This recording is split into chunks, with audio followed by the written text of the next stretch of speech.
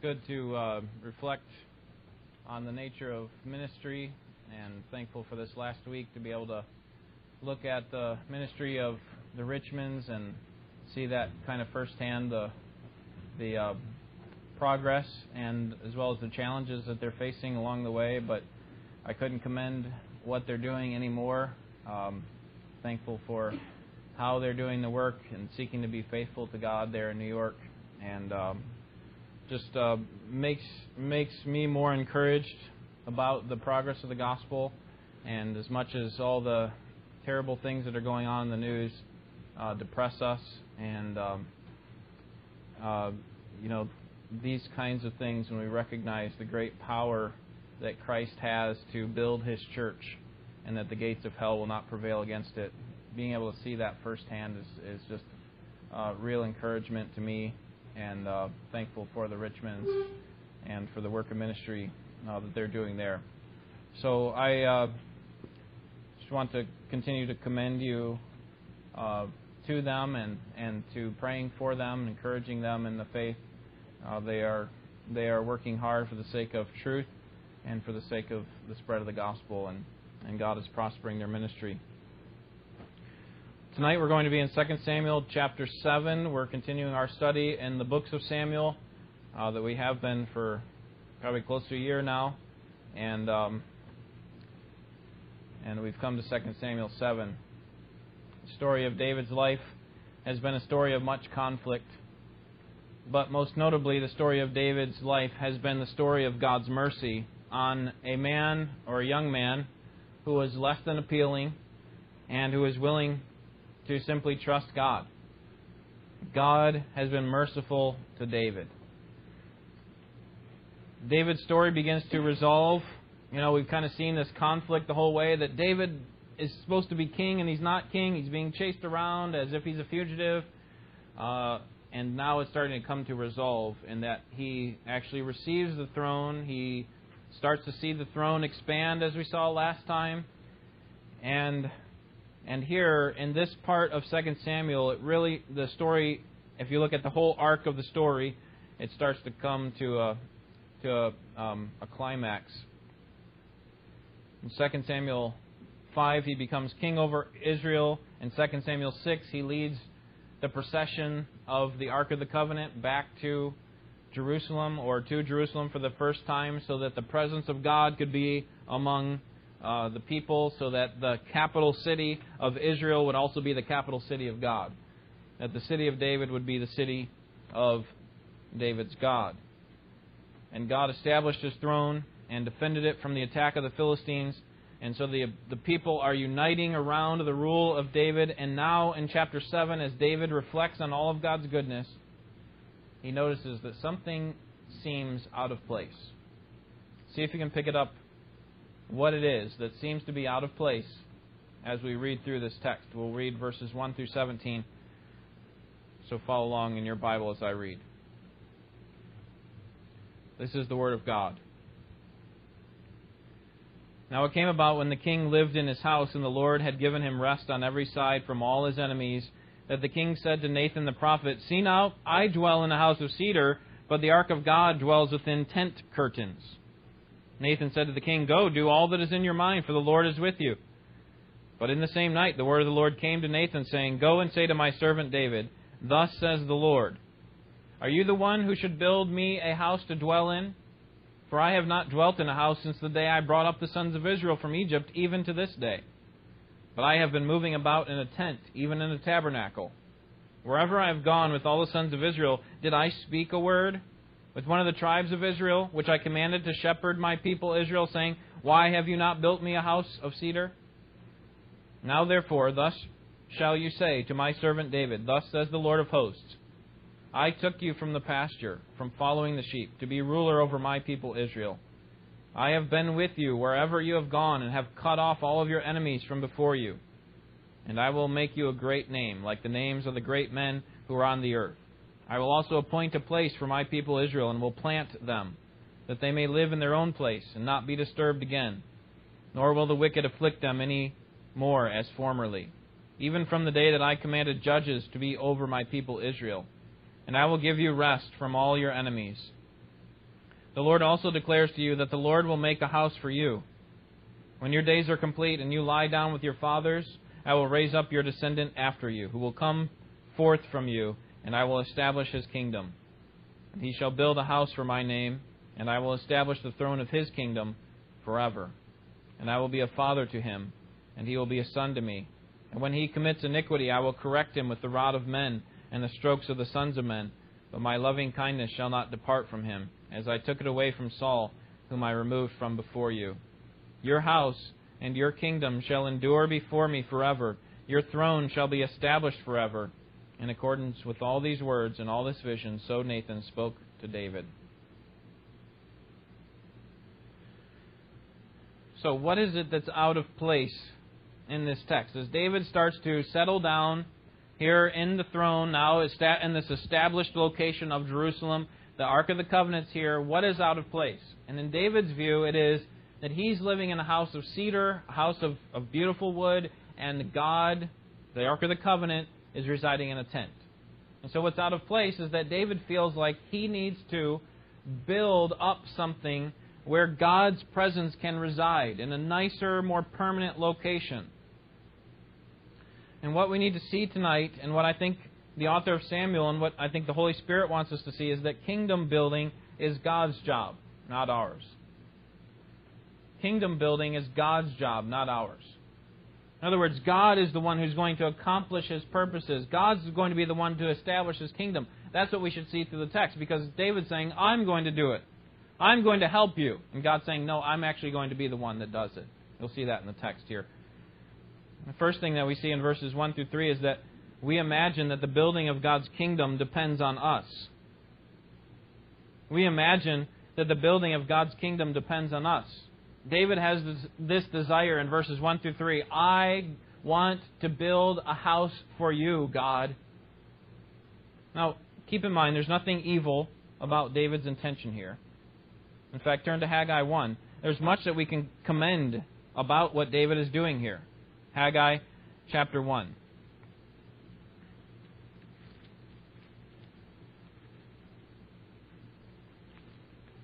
It's the third to last book in the Old Testament. David looked around, noticed that his palace was built up all nicely, and he's living in luxury, and yet the ark of God was dwelling in a tent. And if we didn't read the rest of 2 Samuel 7, God's response saying, no, you're not going to build a house for me, I'm going to build a house for you. If we didn't read the rest of that response, we might think like Nathan does in verse 3 of our passage, which is, go ahead, do it all that's in your mind. God is behind you. I mean, consider what God said to the people of Israel here in Haggai chapter 1, verse 2. Thus says the Lord of hosts, this people says, the time has not come, even the time for the house of the Lord to be rebuilt. Then the word of the Lord came by Haggai the prophet, saying, is it time for you yourselves to dwell in your paneled houses, while this house lies desolate? Now therefore, thus says the Lord of hosts, consider your ways. You have sown much, but harvest little. You eat, but there is not enough to be satisfied. You drink, but there's not enough to become drunk. You put on clothing, but no one is warm enough. And he who earns wages to put into a purse with holes. Thus says the Lord of hosts, consider your ways. Go up to the mountains, bring wood, and rebuild the temple, that I may be pleased with it and be glorified, says the Lord. So, if we understand this passage, what we should be able to see is that when we get back to 2 Samuel 7, don't go there yet, we're still looking here, but when we get back to 2 Samuel 7, we'll see that what David's offering to God is not a bad thing inherently. And the setting here is that we're around the 6th century BC, 538 BC. Cyrus issued a decree for the Jews to make it back to Jerusalem to rebuild the temple, led by Zerubbabel. You remember in Ezra chapter 1 we read about that. And about 50,000 Jews went home and began the work on the temple. They started working on the foundation, just kind of getting rid of all this destruction that had been done to it. And about 2 years later, the foundation was completed, according to Ezra 3. And as a result, the enemies, the Samaritans and the other neighbors, started to see that Israel was starting to gain strength. And so as a result, they started to oppose the project, the rebuilding project of the temple. And so they got the people of Judah to lose heart, and they stopped working. So they started up the work, they built it up for a couple of years, and then they gave up because it was just too hard. There's too much opposition. And over time, what happened, according to this text that we see here in Haggai 1, is that they started to become apathetic, didn't they? They started to become apathetic toward rebuilding the temple. You know, that's what we came for, but do we really need to continue? Look at verse 2 again. The second part of the verse says, "The time has not come, even the time for the house of the Lord to be rebuilt." God's putting words in their mouth. You know, we'll kind of hold off until things fall into place, until things get a little bit easier. There's too much opposition right now. Until things are more convenient. And what God wanted them to see was that the problem was not in the opposition. The problem was not in the deficiency of materials, but the problem was in their attitude, or what they saw as a priority. You see, it's not time yet to build the house of the Lord while they have all this time to take care of their own house. And so in their minds, it didn't really matter if God's temple was restored. And God's point is that, you know, you have plenty of time and energy to work on your own houses, your paneled houses, some kind of cedar paneling, kind of paneling that was associated with kings. You focused all your efforts on your own dwelling place while my house lies desolate. Now turn back to 2 Samuel 7. God basically says there in Haggai 1, you know, the reason that you are having all these problems is because I'm trying to get your attention. You know, you eat, but you're not satisfied. You put on clothes, but they're not warm enough. You're putting your money, and it's like you're putting your money into a purse with holes. And what's happening is you fail to listen to the word of the Lord, and as a result, I'm trying to wake you up with your circumstances. And so he's saying it's time to rebuild the house of the Lord here. Now, if we think about that story in relationship to what David wants to do, we might think like Nathan. Look at Nathan says in verse 3. Nathan said to the king, "Go, do all that's in your mind, and the Lord is with you." In other words, you know what? Sounds like the Lord's will to me. Start the building process. I think God is completely behind you. So here's the nature of how we often view the kingdom of God. It's our responsibility. My responsibility is to build the kingdom. And I think, as we'll see from this text, and as we consider some other texts in Scripture, the kingdom building depends solely on God. Verses 4 through 17. Kingdom building depends solely on God. David said, "I have this desire to build you a house, a dwelling place." And God's saying, actually, I don't need that from you. Okay, let me tell you what I'm going to do for you. So first, what happens here in verses 4 through 7 is that God declines David's offer. So Nathan already gave his assessment of the situation without consulting God. He says, "Go ahead and do it, David." And then God says, "Actually, Nathan, I need to talk to you because you need to say this to David. I'm not ready for a house to be built for me." In God's wisdom, God had chosen that Solomon would be the one to build the temple. Solomon would be the one. And God gives two reasons why he declines David's offer. What are they in verses 6 and 7? What's one reason why God declined David's offer? Verses 6 and 7. What is it? I didn't hear you. Sorry. Okay, that's in 2 Chronicles. That's in a different passage. That was going to be the third reason. You spoiled my 1 Chronicles. Okay, you spoiled my surprise. But what in this text, verses 6 and 7, what is one reason why God says you cannot build, or I'm not going to allow you to do it? Okay, good. He's never lived in one. Hey, up until this point, I've been living in a tent. I never asked for one. And the second reason in verse 7 is that a house for the presence of God was a human idea. Wherever I've gone, he says in verse 7, with all the sons of Israel did I ever speak with one of the tribes of Israel, which I commanded, and say, why have you not built me a house? Now, he does say that when he gets to Haggai. Why have you not rebuilt the house? But he's saying, I've never asked for one. I've never lived in a permanent house, and I've never asked for one. So those are two reasons from the text. The third reason, from Jonathan, you must be looking at my notes. 1 Chronicles 22:8, either that or maybe we're studying the same Bible. 1 Chronicles 22:8, David was not to be the one to establish the house of God because he had shed much blood, and so your son is going to do it. All right, so God declines David's offer really surprisingly. We would think, wait a second, God, don't you want a permanent place? Isn't this a good thing? Isn't this what you want? And God follows that up by reminding David of his sovereignty in verses 8 through 11. God reminds him of his sovereignty. He reminds David of several things. God reminds David that he was the one who chose David. He says, and really he's speaking on behalf of all of Israel, he's saying in verse 8, I took you from the pasture, from following the sheep, to be ruler over my people Israel. I chose you, David, as a lowly shepherd. I called you to be the shepherd of my people Israel. And then in verse 9 he reminds David of his presence. David, I was with you all the way. I have been with you. And the third way he reminds him of his sovereignty is he reminds David of his power. At the end of verse 9, he says, I have cut off all your enemies from before you. The middle of verse 9. And then the end of the verse 9, he reminds David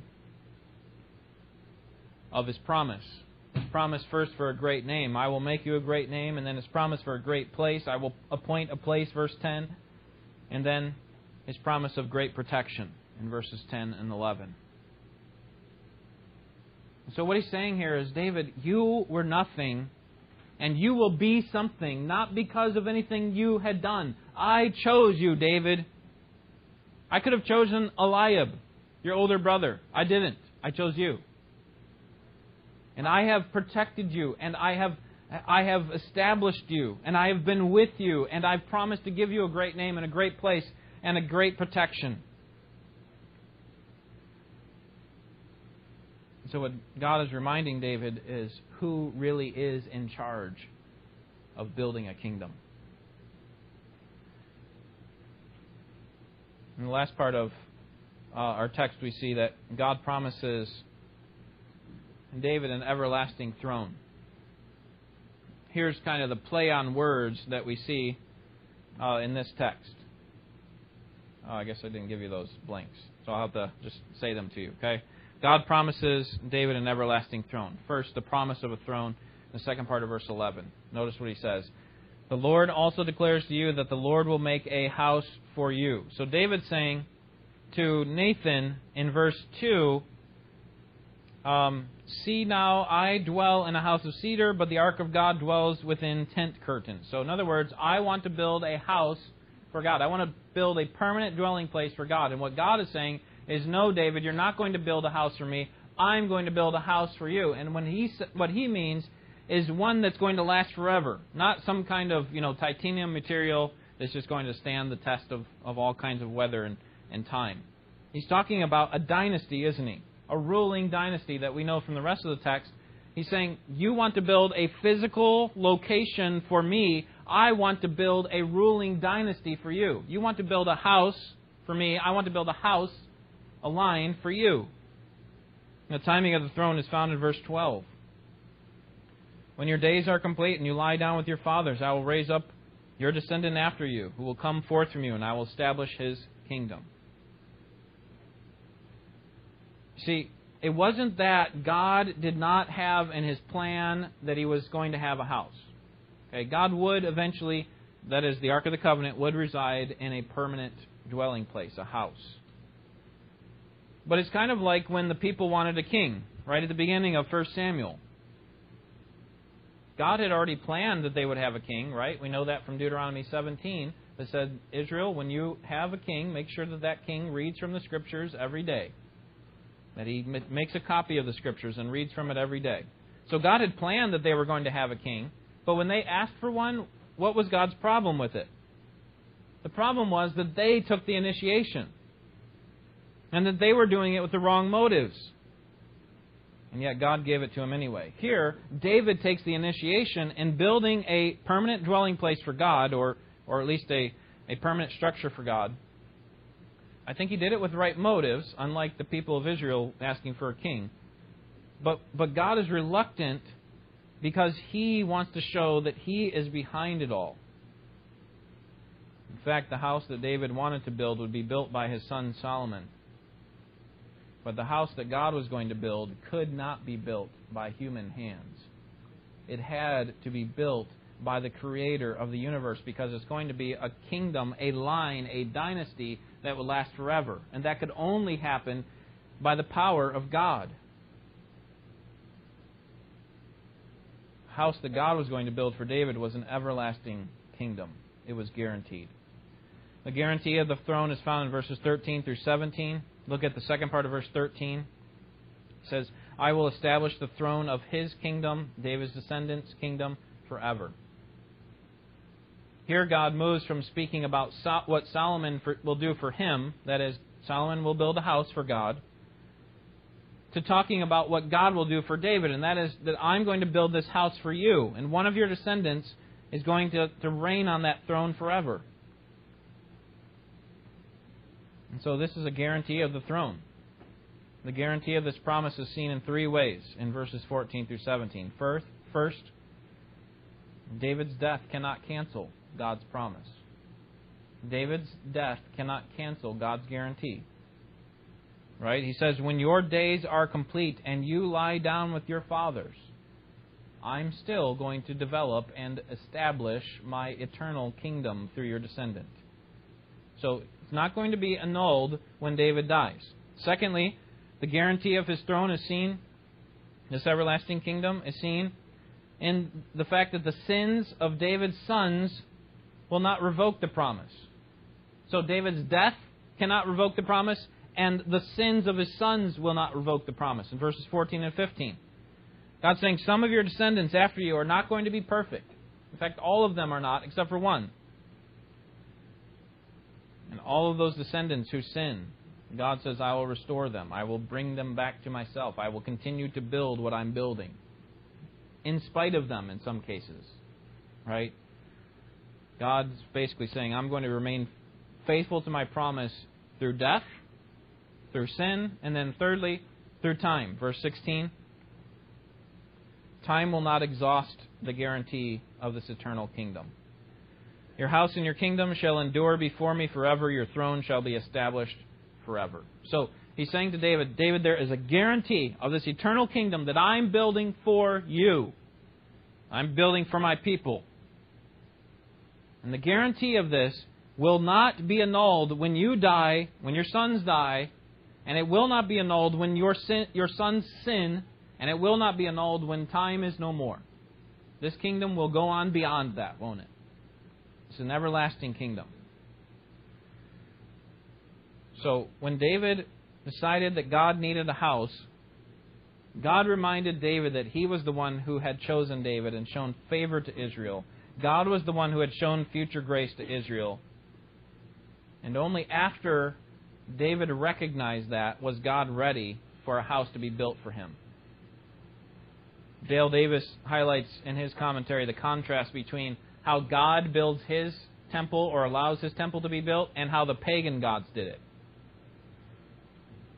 For Israel, it was God wanted to make clear that He chose Israel, He showed favor to Israel, He promised future grace to Israel, and only after that would He allow a house to be built for them. See, so this is all me. I've chosen you, I've shown favor to you, I am showing favor to you, and I promise future favor to you. Only after that will you build me a house. And the difference between how Israel's God built His house or had His house built and how the pagans did it is much different, because for the pagans, at least as they followed their gods, in their view, their God would show them favor, and as a result, the pagans would give their God something. And in this case, they would build a temple for Him. So, you've delivered me from some kind of circumstance, and so we're going to build a house for you, this beautiful temple. And that's what all these pagan temples are, aren't they? They're just big shrines to what they think their gods have done for them. And then what do they expect now that they've built this house for their pagan god? What do they expect? They expect now He should do something for them. And so there's kind of this cyclical karma kind of mindset that if you do something good for me, then I'll do something good for you, and then you'll have to scratch my back, and I'll scratch yours, and we'll just keep helping each other out. And God's saying, scrap that idea. That's not how I work. Okay? It's all me from beginning to end, right? I chose you. I show favor to you. And I promise future favor. And now, you can build me a house. It's my kingdom. And so God wanted to make clear that He was behind all the good that came to Israel. Listen to this. Whether or not they served Him. They were His chosen people. And He was going to make sure that they were going to be the recipients, their people group would be the recipients of His mercy. So what we have here is a different kind of covenant, or a different kind of promise. Not completely different. Abraham has a promise like this, and that is a unilateral, one-sided promise. That is, no matter what Israel does, God's going to follow through on this promise. Okay, that's different from the Mosaic Law. The Mosaic Law was a two-sided covenant. They both entered into agreement that if they did this, then God would be expected to follow through on blessing and promise and so on. But if they didn't, they should expect, right, the last two chapters in Deuteronomy, read those sometime. If you do this, then God will do this. If you don't do this, then God will judge you and so on. Okay, that's a two-sided agreement, the Mosaic covenant. But the one-sided agreement of the Abrahamic covenant is, listen, I'm going to make you into a great nation. And through you, all the nations of the earth will be blessed. Well, this is the same type of thing. David, I don't need you. Okay, I'm going to bring a kingdom to this earth that's through your line, and I'm going to do it all, whether or not you serve me.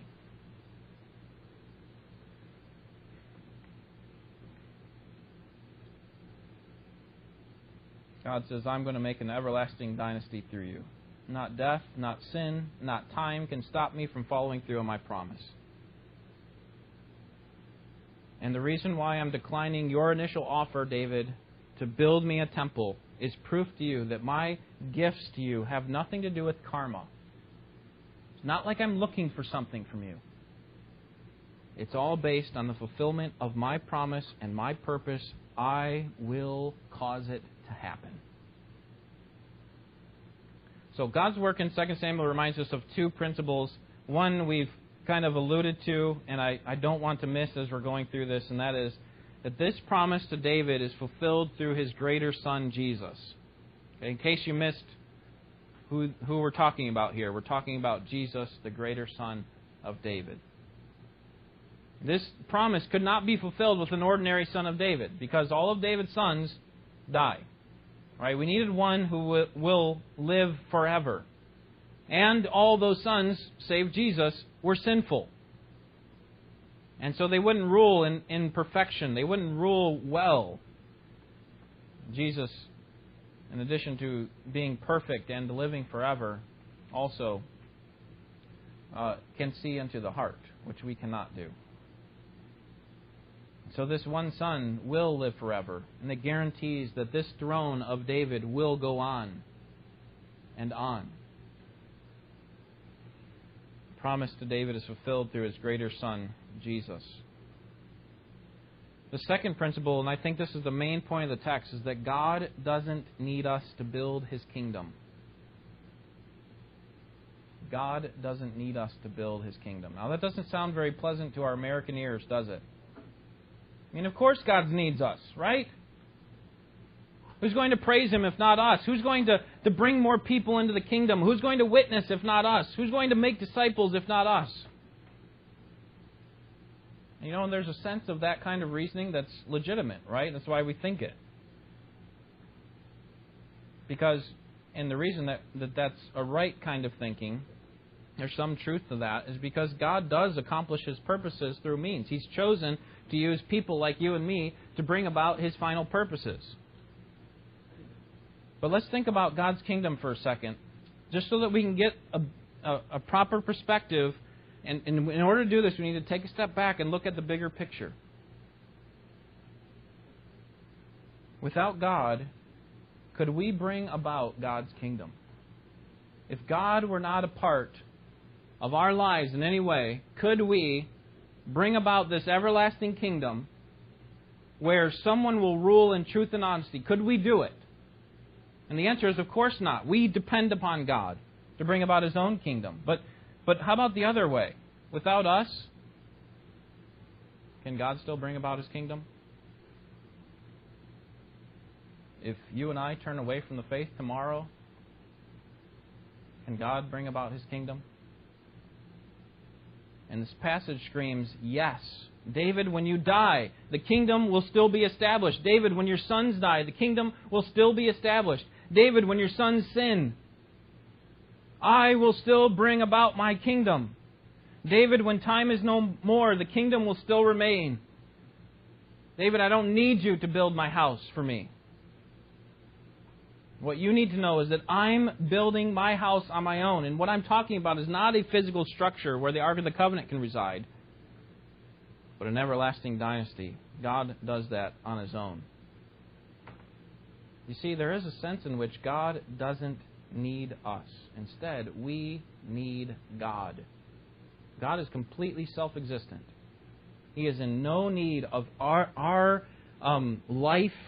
He doesn't derive life from us. He doesn't become more glorious because of us.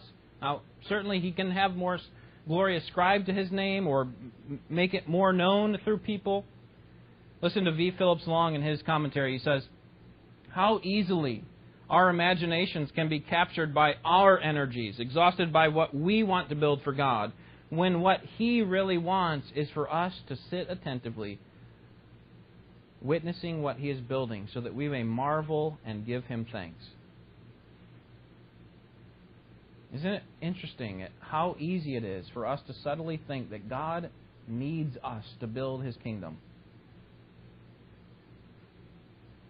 Do you realize that all building that has value is initiated and empowered by God? All building that has value is initiated and empowered by God. Jesus didn't say, you will build my church. What did He say? He said, I'm going to do it. I will build my church, and the gates of hell will not prevail against it.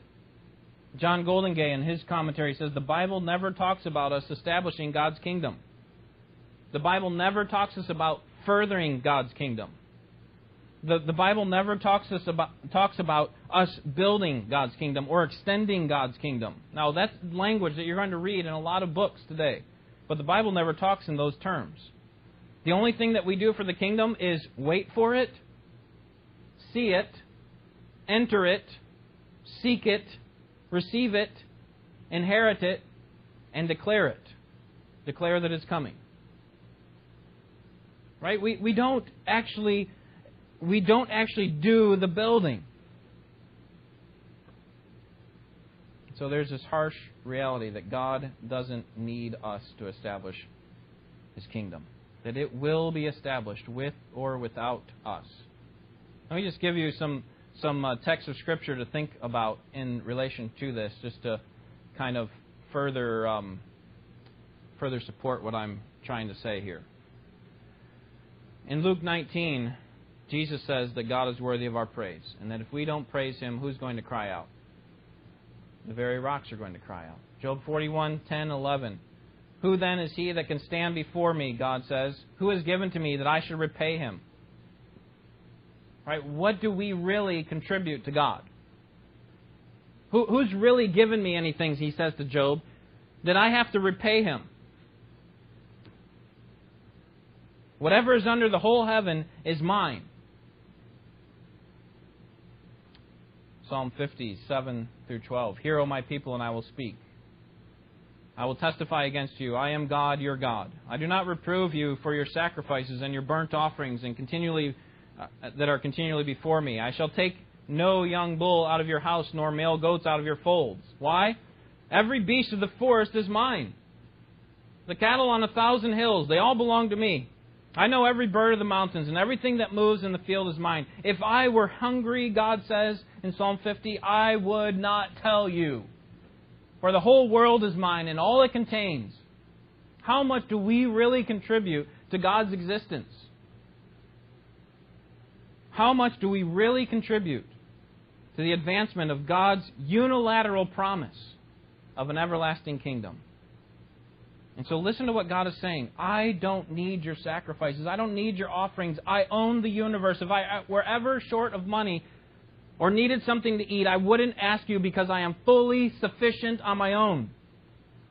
Paul said to the philosophers on Mars Hill in Acts 17, he says, the God who made the world and all things in it, since He is Lord of heaven and earth, does not dwell in temples made with hands, nor is He served by human hands as though He needed anything. So what I think we have from the whole of Scripture, if we take a step back, is this harsh reality that God is self-existent. And in a sense, it's harsh because it feels like we don't have really a purpose in life then. What we need to recognize here is this great creator-creature distinction that we are not God and God is not us. He is far above us. He is self-sufficient, independent, unmoved by humans. And so here's the point. God's kingdom will be established by God and for God.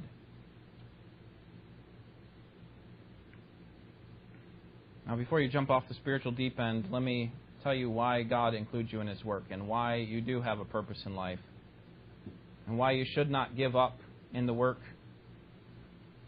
of sanctification and the work that God has called you to do. First, we should work for God because God commands us to. I mean, if God is the self-sufficient being, on His own He is fine, and He's going to accomplish His unilateral purposes, and we don't contribute anything to it, it should give us some confidence, shouldn't it? You know, it doesn't rest on me. It doesn't rest on this church whether or not God is going to self-exist. God's going to self-exist no matter what. It shouldn't lead us to despair, though. It should actually give us confidence in who we're putting our trust in.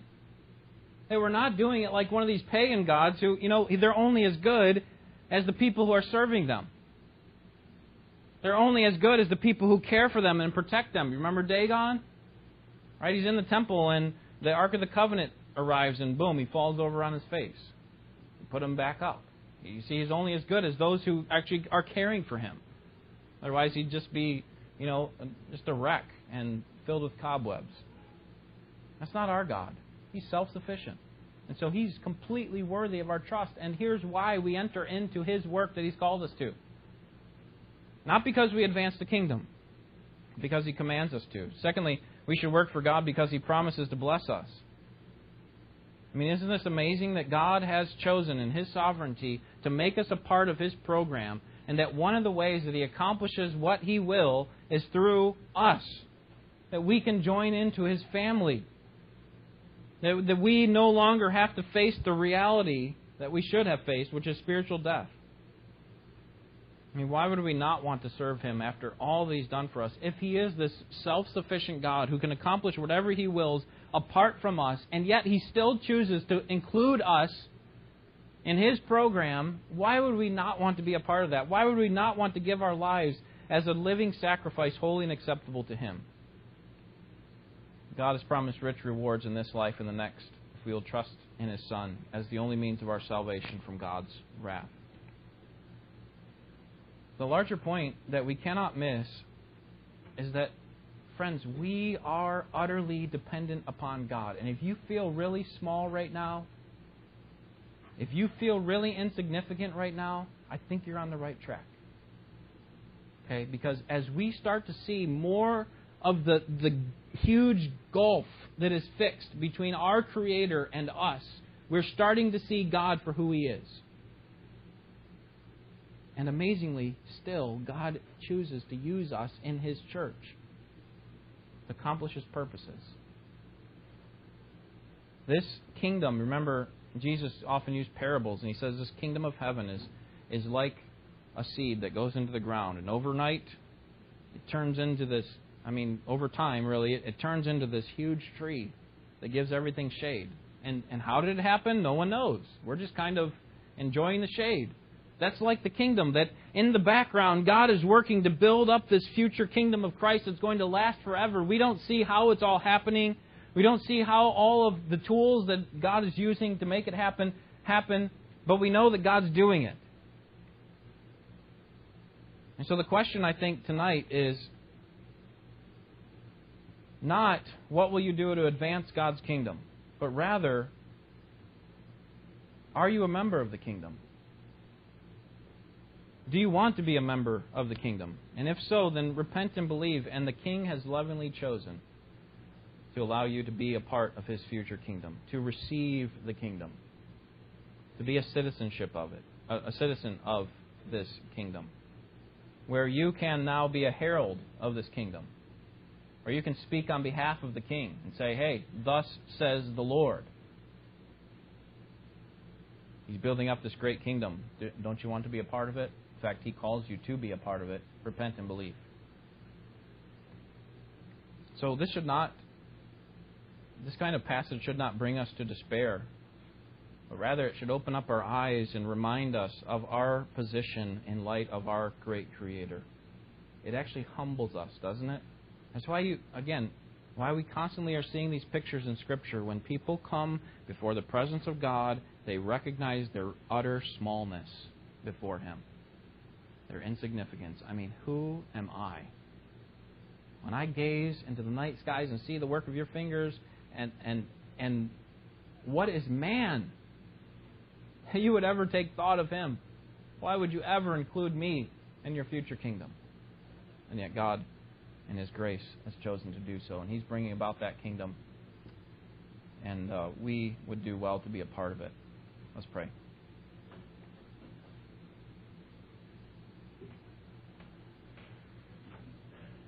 Father, we thank You for the truth of Your Word. Thankful for this reminder about Your unilateral promises. There are other promises that we take part in that are bilateral, where we enter into an agreement with You. But this one specifically appears to be unilateral in its scope. David didn't enter into the covenant with You to build this kingdom. You did this all on Your own, and You promised to do that, whether death comes or sin or even time is no more. This promise will remain and will be fulfilled. So, Lord, we trust You, and we've seen part of that promise start to come to fruition because Jesus has come to the earth, and He's died, and He's now the future King. He's established Himself as powerful and reigning over sin and over death. He's defeated both of those with the resurrection.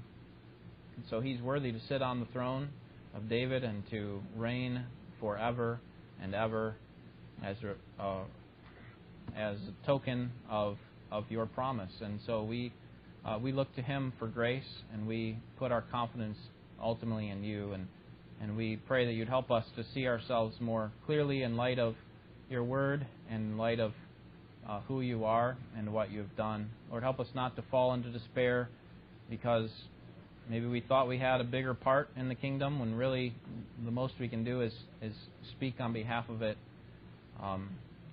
Lord, You are doing all the work in the background, and You're going to bring about Your purposes. And even in the end, when we look at all that we have done for the sake of Your purposes, we'll marvel at the grace that You had given to us along the way, that Your Spirit resided with us, that we were standing on the promises that You had given to us, and that all of our works were done in the strength that only You provide. Lord, help us to be faithful to You and not to give up hope, but rather to recognize Your great power and sovereignty over all things, and as a result, humbly come before You and depend on You daily for everything that we need. We pray for Your help in Jesus' name. Amen.